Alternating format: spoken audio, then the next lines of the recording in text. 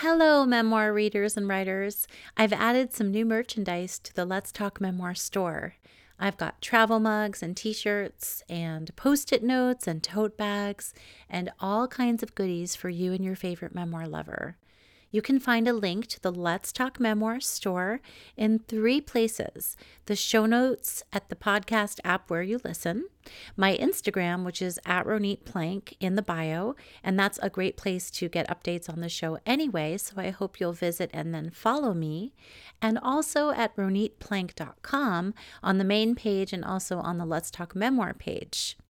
I am having a great time designing some of these items, but if you visit the store and you have an idea for something that you don't see there, please message me on Instagram or you can contact me on my website and I will make it for you. And all throughout January 2024, I am keeping this survey about how you listen to Let's Talk Memoir and what kind of memoir content you'd like open. So you can also find the link for that survey. It's about 10 questions in the show notes, and chime in so I can start designing episodes for you with you in mind. And now on to the show. Welcome to Let's Talk Memoir, a podcast for memoir lovers, readers, and writers. I'm your host, Ronit Plank. Today, my guest is Morgan Baker. She is an award-winning writer and professor at Emerson College. Her work is featured in the New York Times Magazine, the Boston Globe Magazine, the Brevity Blog, Talking Writing, the Boston Parents Paper, the Martha's Vineyard Times, the Bark, Modern Dog, Cognoscenti, and Hippocampus, among many regional and national publications. She is managing editor of The Bucket. She is the mother of 2 adult daughters and lives with her husband and 2 dogs in Cambridge, where she also quilts and bakes. Welcome, Morgan. Thank you for having me, Maronit. I'm excited to be here. I'm really happy that you're here, and I would love for you to share a little bit about your new memoir, Emptying the Nest. Okay, thank you. So, Emptying the Nest is about identity, change, and mental health. And it's really about a year when we had a litter of puppies and we had to send the puppies out to their forever homes. And Maggie, my oldest, also left for college. And so that brought up a lot of loss for me. And so the book really addresses how I dealt with that loss, both in like not a very good way and then in a better way. And Mm. and how my identity shifted along that timeline from being mother 100% of the time to having mother be part of my identity, but not my whole thing. Mm-hmm. And in the book, you do move around in time a little bit, but that container of that year is really present. Did you know as the years unfolded that you were going to have such a hard time saying goodbye to Maggie? That's a good question. I think I knew that I would have a hard time. Saying goodbye and change has always been hard for me. So I sort of anticipated that it would be difficult, but I had no idea that I would crash and burn the way I did. Mm-hmm. And your husband, you've been with your husband for a really, really long time. And so the two of you were kind of in this together navigating, but you do talk a whole bunch about your battle with depression and the different medicines your doctor had you try. And I'm wondering if you can talk a little bit about how you arrived at a medicine or at a framework or therapeutic practice that worked and how you care for yourself, how you made it through. So my husband was instrumental in helping me, and we actually just celebrated our 35th anniversary. So Oh, wow. yeah, Congratulations. thank you, thank you. So he's really a backbone to me. But I have had depression for a very long time, some of it undiagnosed and then some diagnosed. I did try a bunch of different medicines, and none of them really helped.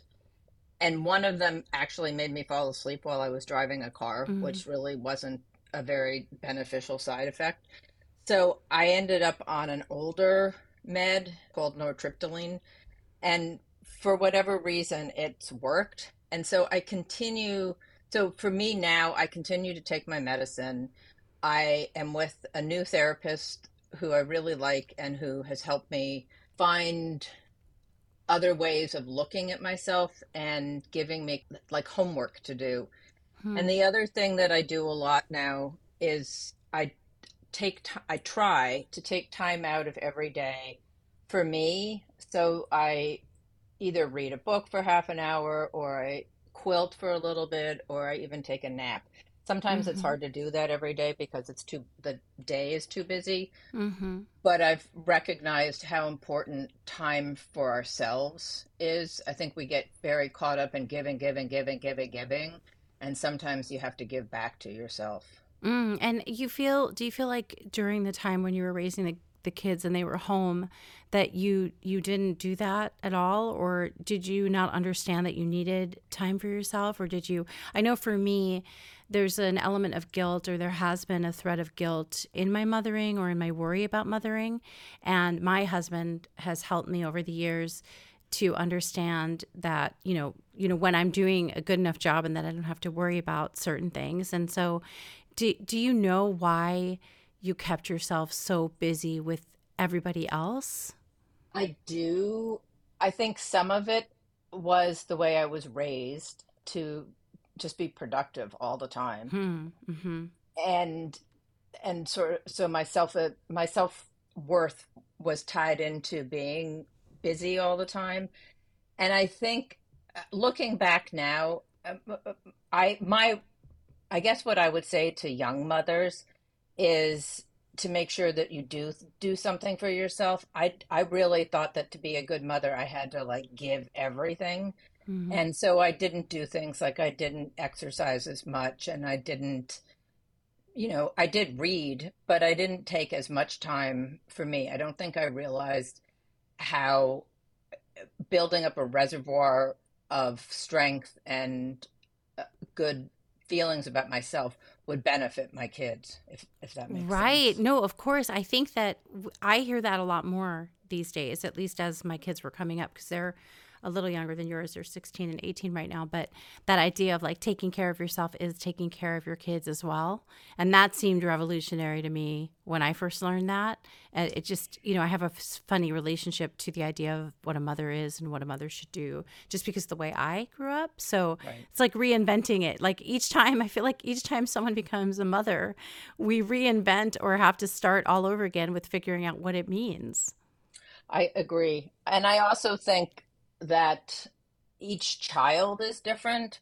So even if you're mothering two children in the same family, you mother each of them or parent each Yeah. of them differently. Yeah. They have different temperaments, they have different needs. And I definitely somebody said, made the analogy, this is not original to me, but that taking care of yourself is taking care of others. And it's the same thing as when you're in a plane, if Yeah. the oxygen mask drops down, you know, and it took me a long time to figure out, like, why wouldn't I put it on them first? Why, Yeah. so Yeah, yeah, and I wonder, like, I think it seems much clearer when you make it through some of those phases of parenting. Like, now you have a better sense of it, and you just gave advice to people who might be younger mothers. But going through it is just not it's not something that we incorporate necessarily. And also I think you write in your acknowledgments that you wanted a book like this. You would have really liked a book like mm. this when you were going through the worst part of this. So, do you feel like there is a little more attention being paid to this issue of losing your kids to their to their new lives or depression, or do you feel like there's still a lot of work that needs to be done? I think that there's a lot of mother shaming out there and judgment. And so I think a lot of mothers probably don't come out and say when they're really struggling. But I do think mental health, just in general, I think there's more awareness about it now and Hmm. there's less of a stigma. But I still think that there is enough of a, like, don't talk about this Hmm. feeling that not everybody gets the help or the support that they need. But I also think that just as time goes on, people are more aware and mothers are, hopefully, they're more supportive of each other, and it doesn't, and people don't judge. Like, I know, it was like people, mothers who worked full time, mothers who mothered full time, and then, those who tried to do both. And there's always sort of, I fall in this camp. Mm-hmm. And there shouldn't be different camps. There should just be like, we're all mothers and we're all, what you said, we're all learning as we go. There's no Mm-hmm. roadmap for this. So Mm-hmm. I'm curious about the content in the book and how much was fresh for the book, and whether or not you had published any of the pieces separately as isolated essays or articles. I, I did do two things. One was I did have an essay in an anthology called Done Darkness, and it was all about depression. And so I took a part of the book and made it into a standalone essay, and it was tied mostly to my pottery hobby. And but the other thing, I don't think that there were other pieces. I wanted to do other pieces, and I certainly tried. But what I did do, and where the book's origin came from, was when we had the litter of puppies, I kept a blog. Mm. And so for the whole time that we were raising the puppies, and I was realizing how much the puppy experience mirrored or interfaced with my experience of giving birth and having being a mother and watching our dog go through this, that was all in a blog. And Mm. so when I decided to try it as a book, I had all that there to draw on. Oh, wow. Yeah, that's so helpful. And I bet you had a lot of engagement with that blog because people, I mean, especially, well, a lot of people are interested in puppies and dogs and breeding and stuff. But I would imagine that people who follow this and want their own pups are probably really captivated by those stories. Yeah, it was fun. And also, I put a lot of photographs up. So that Yeah. was, pictures of puppies are engaging. Oh my gosh. Yeah, we have three dogs, so I've kind of I felt a lot of what you were talking about with living with all those pups. I was hoping you could read that excerpt that we talked about, and if you want, you can set it in time or add a little bit of detail about what time in their, academic lives this was or where you were mental health wise. Okay. So my daughter had left for college, and this was sort of after Christmas, or the holiday season. And I was beginning to feel better slowly. And I was really struggling with how to integrate my mental health with being a mother. Yeah, it was challenging, but I did it. So this is at that point.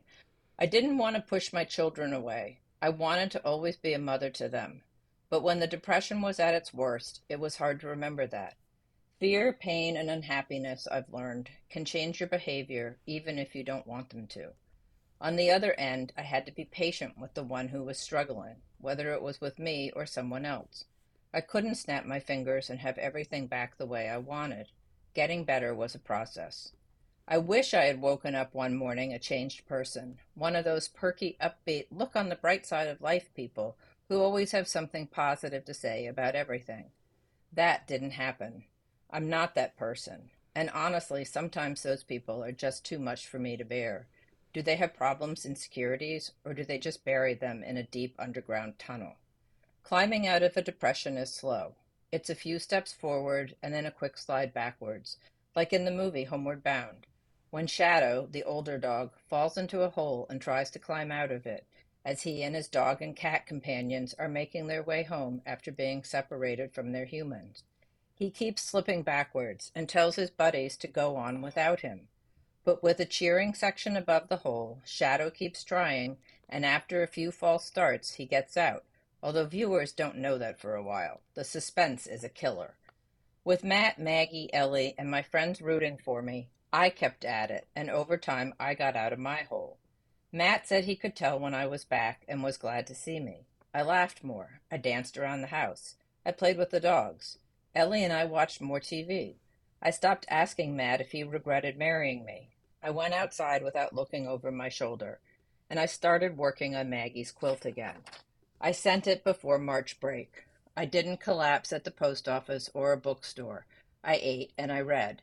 I didn't trust feeling better, however, convinced something would derail me.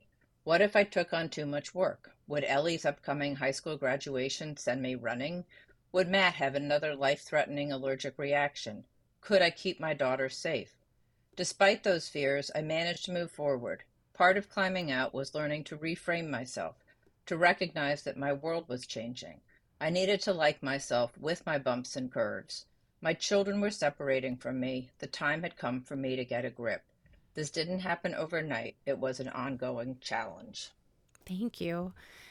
Something occurred to me because depression, and you're talking about what you experienced, it does weave its way through the book, especially toward, I would say, and maybe you would disagree, but the middle of the book, I think the attention to depression and mental health kind of ramps up a little bit more, Mm-hmm. and then Mm-hmm. you continue in that vein, and you really take the reader on the path that you had to walk to figure out what was going to work. I felt so much for you about, I mean, a lot of what you're going through, but also how you juggle your work as a teacher, because you work at Emerson. You still are a teacher at Emerson, right? Mm-hmm. I am. Yeah, and I felt for you, because I'm a writer and I do these other things as well, how torn or how difficult it can be to show up for all of these things, to show up as a teacher who cares and makes a livelihood this way, to show up for your writing, to show up for your family, to bring your energy to a classroom. And so I'm wondering how you balance all that and what you especially enjoy working with students on. So I actually found two things. One, teaching at that time period in my life was a little challenging because I was so down in the dumps, if you want. So it was challenging. It was also challenging because I've always shared stories in my classrooms about my kids, and they're usually funny stories. And then Hmm. suddenly my kids were as old as my students, and that just really was a turning point because I thought, oh, I can't tell these stories anymore. And I also, the year Maggie left, I know a lot about what college students do and say and how they live their lives because they write about it and talk about it. So every time one of them would say, oh, I really got drunk this weekend, we went to this really fun party, I'd be like, oh my God, is that what Maggie's doing? And so I kept, so it was hard to separate. It was hard for me to like look at my students in one, one vein and then look at Maggie. But the other thing that I found was, and it's still true, I've just been talking about it recently, is teaching is a lot of work. The prepping and the grading and the feedback and everything is, very, can be draining, but being in a classroom is one of the most fun things in the world. Hmm. And I love my students. I love the, hour and 45 minutes that I get to spend with a group of students at Emerson. They're interesting, they're funny, they're smart. And also when I'm teaching, everything else falls to the side.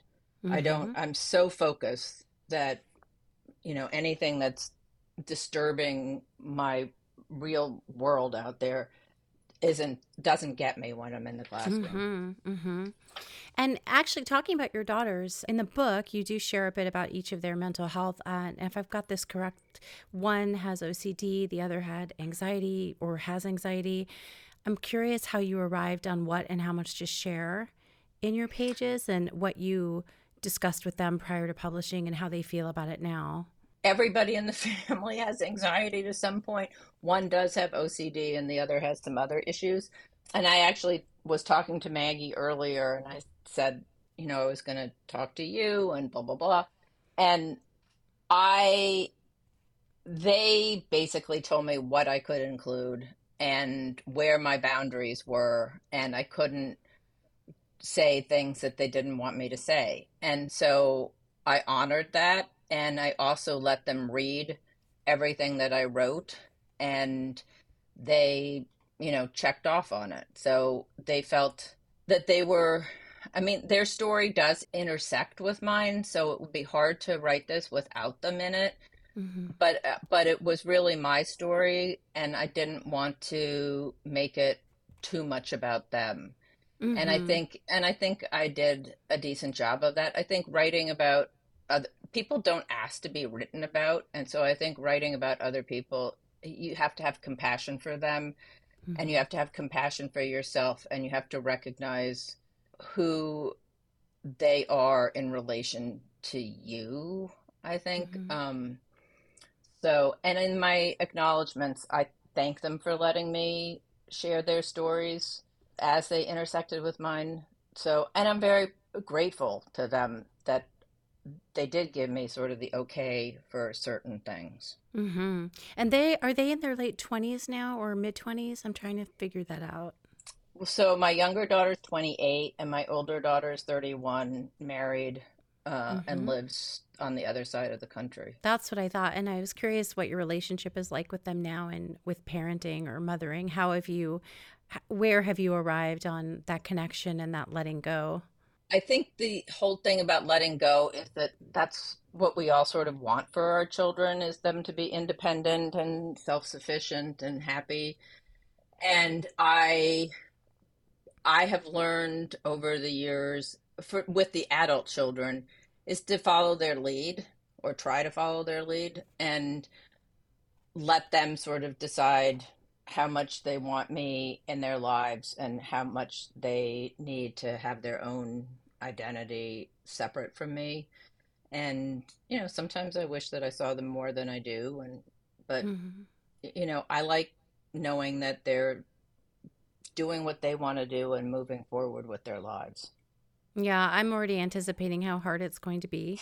I, Yeah, I feel like you're like, oh, you don't even know the half of it. I yeah. mean, my husband and I, we look around, we still have them here for a little bit longer, but we're sort of like feeling the phantoms of the future, encroaching about how empty the house is going to be. I know I should stay more present, but sometimes I guess I'm trying to prepare myself a little bit.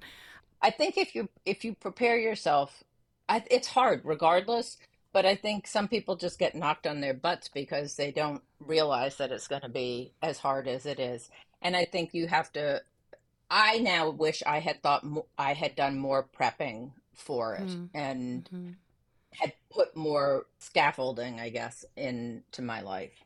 Which is So, funny too to hear because you were so busy anyway, mm, right? Like it's not like you didn't have a career or mm, art that you loved, right? Or a husband that you were really close to. You had a lot going on and it was still very difficult.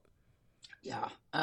I know I was thinking about that. It was like, so what was the difference? I think some of it I actually like had to slow down. I Mm. think I kept myself so busy so that I didn't think about it. And Yeah, then and yeah. then I was sort of like, okay, this isn't working no matter what I'm doing. This is just not helping. Mhm. So then I slowed down and allowed the feelings in. It's like everybody says about whatever feeling you're feeling, is you Mhm. have to feel them. It's grief and you can't just like run away from it. So, Mhm. Mhm. It's not going to help ultimately. Like no, there's no escaping. There's no no. escape. Well, let me ask about this. I was wondering for you when you were writing the book and putting together this story of grappling with your mental health and how low you got and how badly you felt sometimes. A lot of memoirists, we talk a lot when we write memoir about trauma and how to manage maybe the way that we're experiencing the reliving of details that are difficult and jarring. So, do you have any advice or did you learn anything about getting some of this more painful material on the page? Is there anything you would say about that you learned as you were conveying your story on the page? Well, that's an interesting question. I don't know. I have My sister once told me, she's like, I noticed that when people don't know how to answer, I don't know if this is true, Morgan, uh, they'll always say, that's an interesting question. right, right. Or Well, when they don't really like the question. Is yeah, that no, true?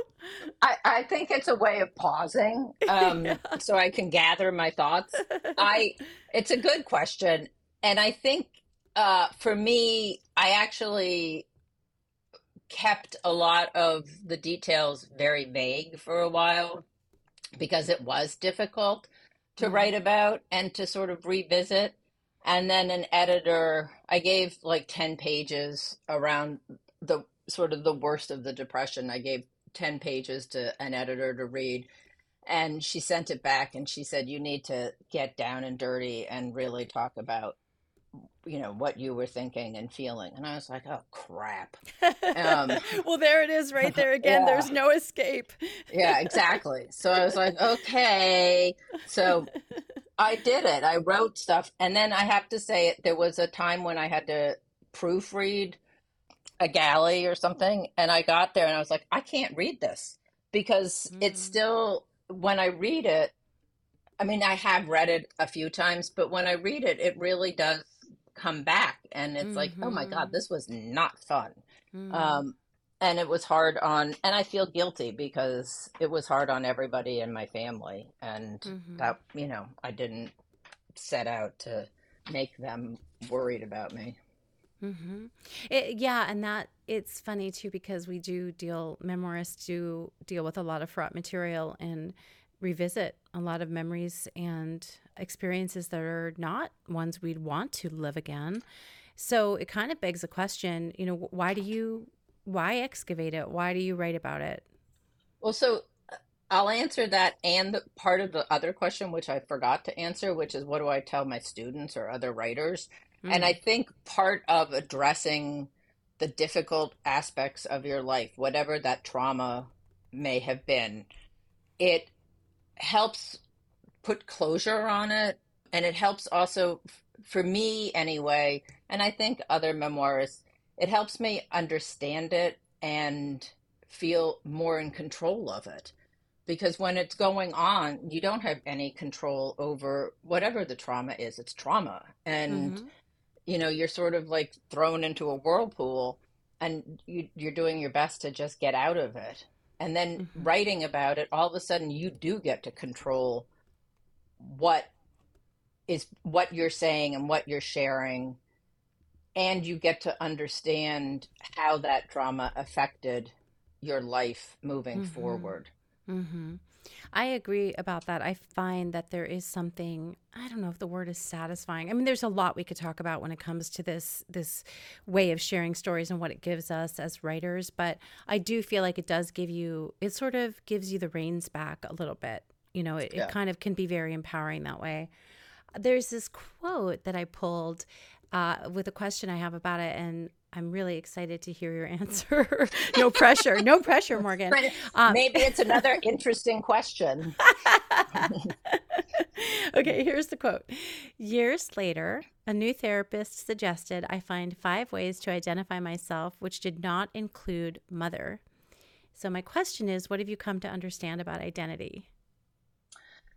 I have done a lot of thinking about identity recently, and I think identity is very fluid. I think as we go through life, our identities shift, even if the same sort of word is put to it. So mother, for instance, that my identity as a mother has shifted. It's very different from, and I think that's what it took me a while to understand that you can still be a mother, but it's a different form of being a mother. And I think even when if you're a sibling, your identity as a sibling shifts over time. And there are other pieces of your life that also come up. I over the pandemic, I made 14 quilts. All of a sudden being a quilter was like front and foremost. So I think identity, and I think identity is fluid, and I think identifying your identities is empowering also. Mm-hmm. Yeah, yeah. And what does it feel like to have your story in the world now? So part of it is like, oh my God, I've told everybody how depressed I got. This is really horrifying. And some people who know me come up and say, oh my God, I had no idea it got that bad. And I'm like, oh, ha, ha, Mm, ha. But the other part is that that I'm really happy that it's out there. I'm really, really happy. And I'm very mm, proud of myself for sticking with it over many years. And I also think that, and I obviously, this sounds more like pat on my back than I mean it to, but I think I've put out in the world a story that is not just mine. I mm-hmm, think, and I think that goes back to, I wrote it because I wish I could have read it.